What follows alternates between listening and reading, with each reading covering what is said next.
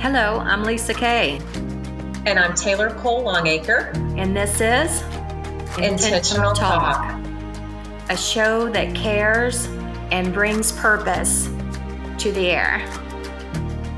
Today, we are proud to introduce Dr. Raymond King. He is both a doctor and an attorney, plus he's a filmmaker. He owns the law offices of Raymond C. King. He also has Mariposa King Studios. He's a professional musician, and he's a trained concert violinist, plus so much more. You can learn more about him at rkinglaw.com and mariposakingstudios.com. Please welcome to Intentional Talk, Dr. Raymond King. Good afternoon. Welcome. Greetings, Lisa Kay and Taylor. How are you all doing today? We are doing great. Thank you so much for joining us, and we're really excited about the opportunity to talk with you. You blessed us by attending Fellowship Power Lunch early in 2020, and the world was much different. And at the time, you told us a bit about your background of being both a doctor and an attorney. I'd love to talk a bit about that and what inspired you to take that career path, especially in my home state, Oklahoma.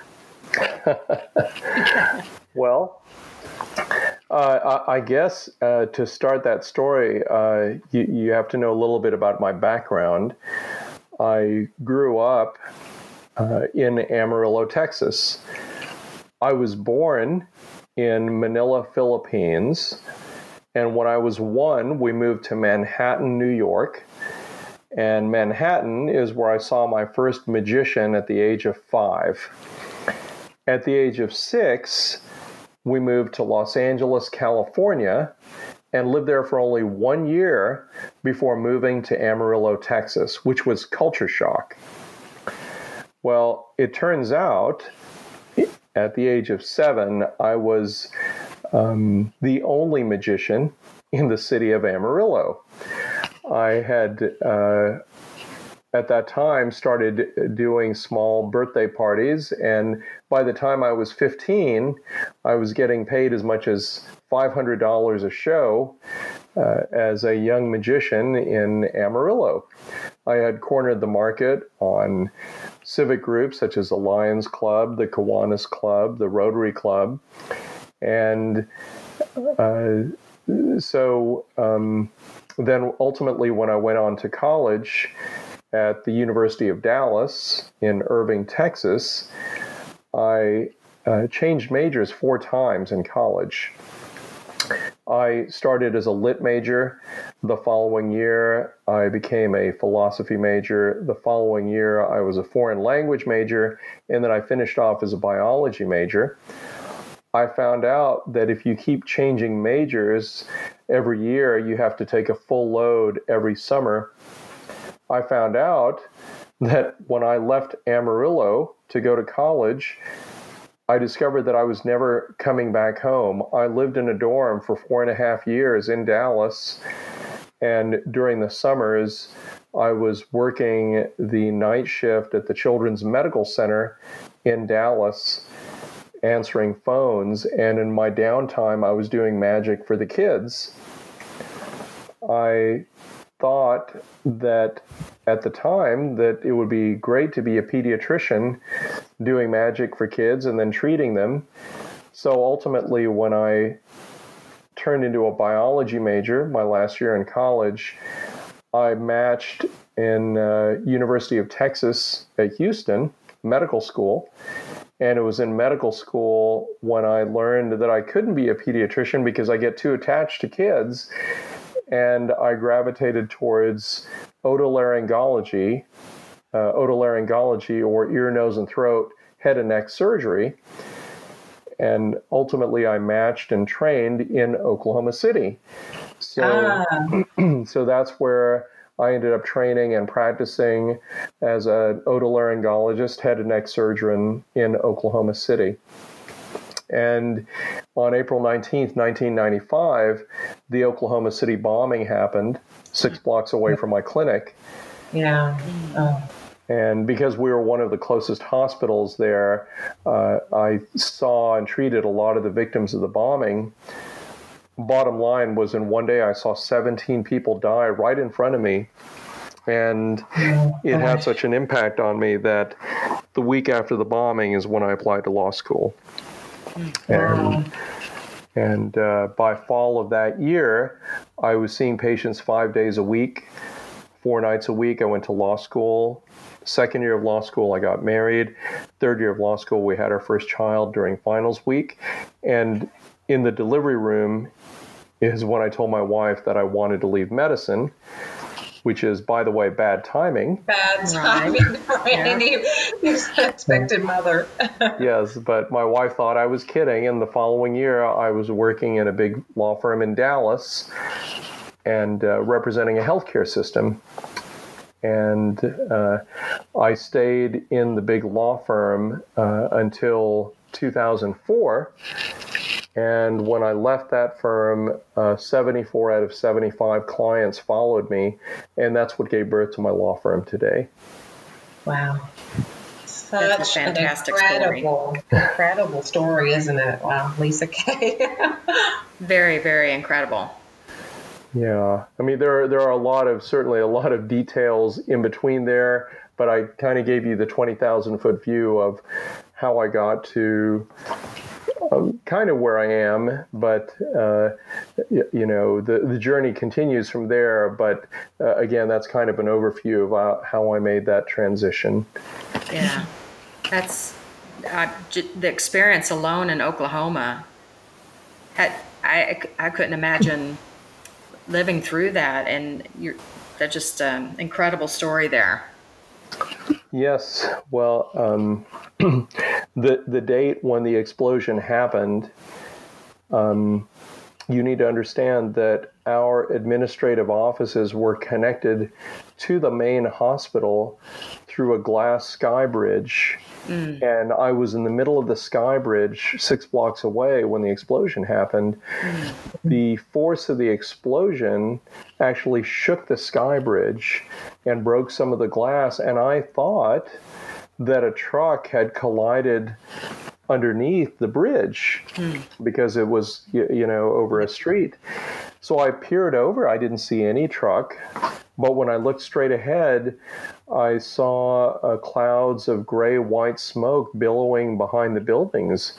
So I went to the other side of the sky bridge into the hospital, went to the 3rd floor where my clinic was. I turned on the TV monitor in my waiting room, and they had, sure enough, an aerial view of the Murrah building, the Murrah Federal Building, helicopter view, and the announcer was saying, yes, there's been an explosion at the Murrah building, and they were trying to determine what it was. So the first thing I did was I called my parents in Amarillo. I called to tell them that I was okay and that we believe there was an explosion. And before I could finish that phone call, all the phone lines went dead. They were all overrun. They were overcrowded. Even cell phones didn't work. Wow. It didn't work. I remember trying to reach my mom. My mom was a nurse very near the Murrah building, and she said when the explosion happened, she fell and chipped her tooth. And she thought it was an earthquake because we have a lot of family in LA and we're accustomed to earthquakes, but she didn't know what it was. I was in school and I was trying to reach her, couldn't get through.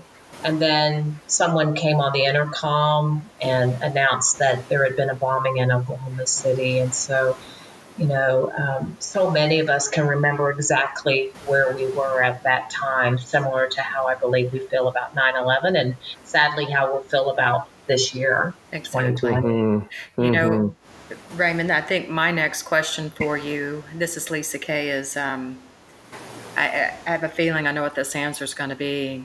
Has God played a significant role in your personal and or your professional career path? Well, that is a very critical question because the answer is categorically yes, and I think a big part of it started during the Oklahoma City bombing. After I called my parents and the phone lines went dead, the operator called a code black, which means every available doctor go to the emergency room. And at the time, I was a chief resident at the time, and I was stationed in front of the swinging doors of the emergency room. There were yellow school buses bringing people there because there weren't enough ambulances to transport patients. Wow. There were men, women, very few children. Some people were wheeled in with their own dismembered limbs in their laps. And during this time, there was no such thing as safety glass. There was no requirement for safety glass in federal buildings.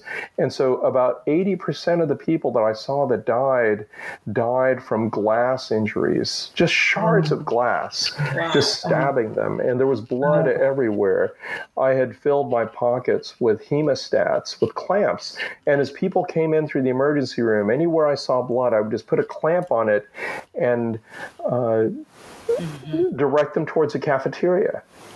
The only people that I treated were the ones that had, needed an emergency tracheotomy or they had an open chest wound. One gentleman came to me. He had a blood-soaked towel on his face, and he was actually standing in the building across the street from the Murrah Center. He had his back to the window. And the force of the explosion and the shards of glass actually cut his scalp from the back, lifted his scalp up and inverted it over his face so that his scalp was just flipped over his face. I gave him some morphine and carefully replaced his scalp back, it was covering his eyes. And as I was lifting and replacing the scalp back, tears were streaming down his eyes. And I said, "Sir, are you feeling any pain?" And he said, "Doc, I can still see." Wow. He thought that he lost his whole face. When he put his hand up to his face and felt mush, not realizing that all it was his scalp was inverted over his eyes, he thought he lost his whole face. Wow. And the irony was I was irrigating his skull, pulling glass out, and resuturing his scalp on, but trying to keep his head steady, holding it steady, because he was crying so vigorously, tears of joy, that he still had his face and that he could still see. Wow. Oh, wow. And he was joyous, even in such a tumultuous, painful, devastating situation. This man still found joy. Yes, he kept saying, "I can still see. I can see. Wow. I can see." And as I finished that last stitch, the gentleman and the cardiothoracic doctor in the next cubicle, he pulled a screen back and says, "Raymond, we need you over here. We're trying to save this young man." It was a gentleman about 35 years old. He had multiple glass injuries to his head, neck, and chest. He had this glass injury over his heart where you could see actually the pericardium, the covering of the heart, peeking in and out of the wound with every heartbeat. And he said, "We have to save his life. He's only 35. I'm going to crack his chest open, and I need you to do manual cardiac massage." And this procedure is called an emergency open thoracotomy, which is a very barbaric procedure. It's basically a last-ditch effort to save somebody who's in massive, cardiac arrest.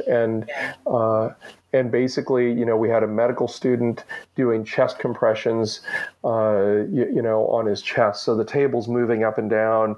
You take a scalpel, make this curvilinear incision over the left side of the chest, and then you take a rib spreader, you spread the ribs apart on that side, and then you cut down to the heart, and then you take your hand and you squeeze the heart manually.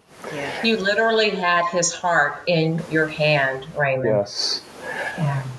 I held his heart for about 20 seconds. My goodness.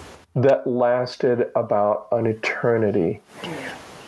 And in that eternity of time, and I'll tell you this, there's nothing as surreal as holding a young man's heart while you're looking at his eyes as life is ebbing away. And in that 20 seconds of eternity, 3 thoughts were shouted into my heart. Number 1, life is short. Number 2, life is a gift. Number 3, if you are not living each day with passion, advancing the kingdom of God, you are wasting your time. Yeah. Amen. Dr. King, have you thought to write a book on this experience? I am actually writing a book. Oh, yeah, because those incredible stories and descriptions that to share it with the world. Yeah, I am writing a book, but it's kind of it's a unique book in the sense that I'll tell you right now, the title of the book is called The Tapestry of Life. And it is actually writing at perspectives on life from the perspective of a doctor or healer, the other from a perspective of a lawyer, and the third is a perspective of an artist. And even though it is written in a secular format, the final chapter of the book, which is the punchline that ties it all together, it is very much a Christian book, and it shows how God ties it all together. And my hope in writing the book is to be able to share, at least through my life experience and perspectives, how each of us, each and every one of us, have been given a finite set of gifts, talents, abilities, resources. And the least that we can do to show our appreciation for those gifts, talents, abilities, and resources is to develop all of them, be a good steward of them, and give back as much as we can to show our appreciation. What a profound statement. And, I took notes from a conversation we had before, Raymond, and I noted that you said if you're not spending every day advancing the kingdom of God, you've missed it. Yeah. That's very true. I mean, it just reminds me of what you said about life being short and really to treasure and cherish every moment, treasure that gift. Yes. And especially in this time, these strange times that we live in with COVID, we have, we start realizing and are getting new perspectives on life that we didn't have before. And just appreciation for things that we didn't have an appreciation for before. Yeah, I noted that you said a pandemic is a special time to reconnect with old friends. Have you found yourself making or taking the time to make those reconnections through this pandemic? Yes, I have, and it is very interesting because I tell you the first 3 weeks of the pandemic, the first 3 weeks of the shutdown were very traumatic in the sense that there were a lot of clients that I had that were so impacted. Just so you know, in my law practice, prior to the pandemic, half my practice was corporate healthcare and the other half was corporate entertainment. And 99% of the corporate healthcare clients that I had are considered non-essential doctors. So we've got plastic surgeons and bariatric surgeons and reproductive doctors and everything considered quote unquote non-essential. One client I had, we had to lay off 63 people in 1 week. And, they closed down 5 locations. And I can tell you that in one fell swoop over that first 3 weeks of the pandemic, pretty much all of my corporate healthcare business just disappeared. Wow. Yeah. And there was so much confusion in those early phases of what really is essential and what's not. And I think I mentioned, and my husband's a chiropractor. Well, at one point, in one county, he was essential, and in the county over, he was not. And so it's like, well, where do I work, or do I work? And then he can't simply put a tongue depressor on someone. He actually has to touch them. And so lots of questions on, especially those doctors who are healing and touching people. Yes. So. Well, Dr. King, your stories that you share in writing your book, I can't wait to read it. You know, I have a saying that your legacy is the lives you've touched. And when you can share your story and, you know, you're helping others realize that they're not alone in any situation. So I would like to ask you, why do you think God would allow a global pandemic to happen? Because he loves us.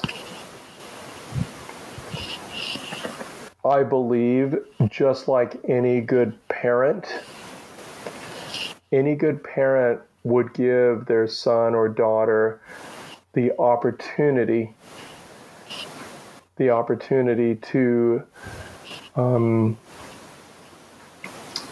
to be able to grow and actualize who they have been called to be. You know, for example, if you pray, you know, for God to bring closeness in your family, do you just wake up miraculously the next day and everybody feels close? Or does a situation happen, maybe a national disaster, a natural disaster, that gives everybody an opportunity to really become close, to rely on each other?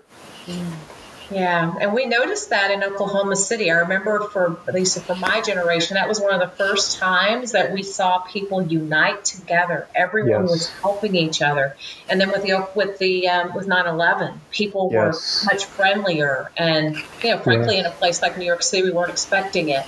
And I did see that in the early stages of this pandemic, Raymond, where we were all interwoven because we were all experiencing the same thing. We were all, you know, we didn't know what COVID-19 really was or what the impact would be on us. So. Well, I think that God has given us this very unique opportunity to choose between light and darkness, between joy and fear. There's no more in between. You either grab onto the light or not. And, you know, I've traveled 7 times already since the pandemic, and many times, and I've been to Los Angeles most frequently. I've been to Salt Lake City. I've been to Tampa, Florida. I've been to New Mexico. And I can tell you what's so interesting is it has become very, very easy to discern who has chosen light and who has not. You're right. Wow. Yeah. That's good. You know what I love seeing is the way our children are raised. I mean, computers, cell phones, no communication or interaction with others. It just through the years had gotten worse and worse, at least from my growing up. And but I love seeing parents out helping their children bike ride or riding with them or walking with them. Yes. I love that. It's something we haven't had in a long time. And I think that part is also God bringing people together. Yes. And I think God is preparing us for what's to come in the future. Yeah. You know, at some point, you know what? It may be illegal for us at some point to gather in a church again. You know, and isn't it amazing how we've learned that we can still worship together through electronic means. Yeah. And I believe a lot more people have been reached. When I was online early in the early days, I saw people who I knew, because you can log in to church. They hadn't been to church. I hadn't seen them there in years. And so people are getting the ability to connect and to worship that otherwise may not have taken the time to do it. Maybe because they didn't want to feel like they didn't have the right clothes to go to church or health reasons, Exactly. Yes. Well, all of this, Raymond, would make for a phenomenal film, just to capture these feelings and thoughts and the transformations. And I think, there's a rebirth that's happening in so many of us who are really capturing this time and recognizing that this is like no other. And everyone wants to say it's unprecedented, but as you say, God planned it to draw us closer to Him. As a filmmaker, how are you growing your studios during this time? This is a very interesting story because about 8 years ago, I got a phone message and it said, "Hi, Mr. King. My name is Tomas Sanchez. I'm a filmmaker out of New Mexico and California, and I'm looking for an entertainment lawyer. And by the way, are you from Amarillo?" And I thought, well, how does this person know that I'm from Amarillo? Has he been stalking me? So I called him up and I said, "How do you know I'm from Amarillo?" Well, it turns out when he was in 4th grade, this gentleman, his family lived in Amarillo when he was in 4th grade. Not only that, his family and my family went to the same church. Not only that, his mom and my mom were friends in the same ladies group. Not only that, when I was in 7th grade and he was in 4th grade, I did a magic show for the church. And I produced him from an empty box because he was my assistant in 4th grade. And this how is that?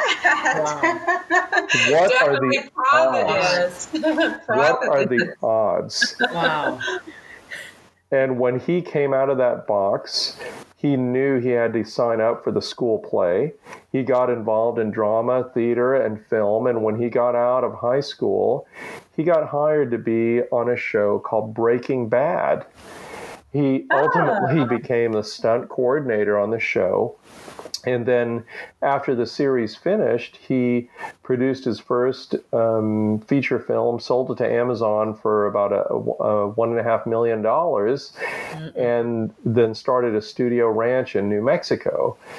And after that, he started working on a show that he's currently working on. It's called Better Call Saul.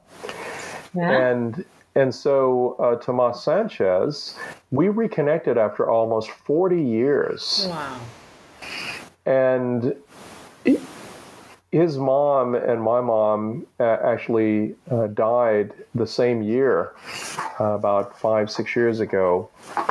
And at her deathbed, he showed her an episode of Breaking Bad. She didn't like it at all. She didn't like it. Oh, no. And she said, why don't you use your God-given talents for something, better than drug dealers? And so he promised his mother that he would only do inspirational films at her deathbed. Wow. Unbelievable. And after 2, notoriously successful productions. Yes. And then he makes the pivot based on the calling of his mom. And then he is on set filming in Hollywood, and he's actually talking to a gentleman named Ray Romano that we're doing a show called Get Shorty. Oh, yes. Yeah, and he was in the break room, and he picked up a magazine called Angelino Magazine, and there happened to be an article in it with my picture in the magazine. And he said, I think I know this guy. Wow. There's no bad press. It had, my office number, and he called me, and that's when we reconnected about 8 years ago. And then last October, my father passed away, and Tomas and his wife, they went to his funeral, and we reconnected at the same church where we met as boys. And the following month, he said, Raymond, would you be my business partner? I think our moms would be proud of us. Yeah. And so we formed together Mariposa King Studios. We acquired his existing studio ranch. And so now we have this studio ranch in Chama, New Mexico. And we've decided during the pandemic to expand our operations into Texas, where things are not shut down like they are in California as well as New Mexico. Mm-hmm. And so that's why I'm very pleased to announce that we will be opening very soon Mariposa King Studios in Texas. In Texas. Yes. All right. Yeah. We're looking forward to that. Yes. And hopefully people have heard it maybe first here. Yes, this is probably the first announcement. You will hear about it, but I can't tell you the specific location, but I can tell you that we will have 800 acres to be able to film in, and we're getting support from some very, very notable, legendary Texas names. Nice. that will be working with us in the studio. Well, so, we cannot wait for that. Yeah. Very excited. Very exciting, Dr. King. Yeah. So, so this has been very exciting, and what is so interesting is that about 3 years ago, my wife asked me. She said, "Raymond, are you going to change careers again?" And I promised her I wouldn't do it at least until our youngest was in college. And guess what? He just started college. Our youngest started college, 2 months ago at A&M. Yeah. Much different experience, though, in college, right? This year, much different than your experience at OCU. Yes. And so... and miraculously, the pandemic has turbocharged my practice, my career, into pretty much purely entertainment is what I'm doing now. Wow. I'd like to hear about your family real quick. So sure. How long have you been married? How many children? Yes, my wife and I have been married for 23 years. Nice. We celebrated our 23rd anniversary this year, and love it. She is probably one of the most independent-minded people I've ever met. She is so well. Just to give you an example, when and we have 2 boys, aged 18 and 21, and when we moved to Rockwall, which is where we live. When we moved here 21 years ago, she became a stay-at-home mom. And as a stay-at-home mom, her training is in audiology, which is doing hearing monitoring, hearing testing, and fitting hearing aids. Okay. And the trend in that profession, because it's a master's degree, the trend in that profession is to get a doctorate degree. So as a stay-at-home mom with 2 babies, she took one course every semester for 4.5 years. And she got her doctorate degree as a stay-at-home mom. And, wow. I love it. Yes, and by the time our youngest was 6, we went to Michigan, Northern Michigan University, and she got her doctorate. And I was so proud of her, but I was just thinking, this is a very smart, independent woman, and she has truly been the secret of my success. The fact that she's always been here to hold the fort down as I'm out trying to combine passion with profession. Yeah. Well, congratulations on a successful marriage and also raising 2 kids and in school. With all the things that you have going on, Raymond, is certainly no small feat. Yeah, lots of miracles there. Yes, definitely. Having me.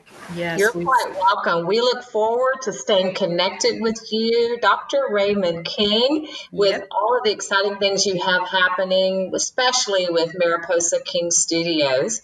So everyone will want to be sure to tune into this episode of Intentional Talk with Lisa Kay and Taylor, wherever you can get your podcasts, and on Pray.com. Also be sure to follow us on social media and on intentionaltalk.org.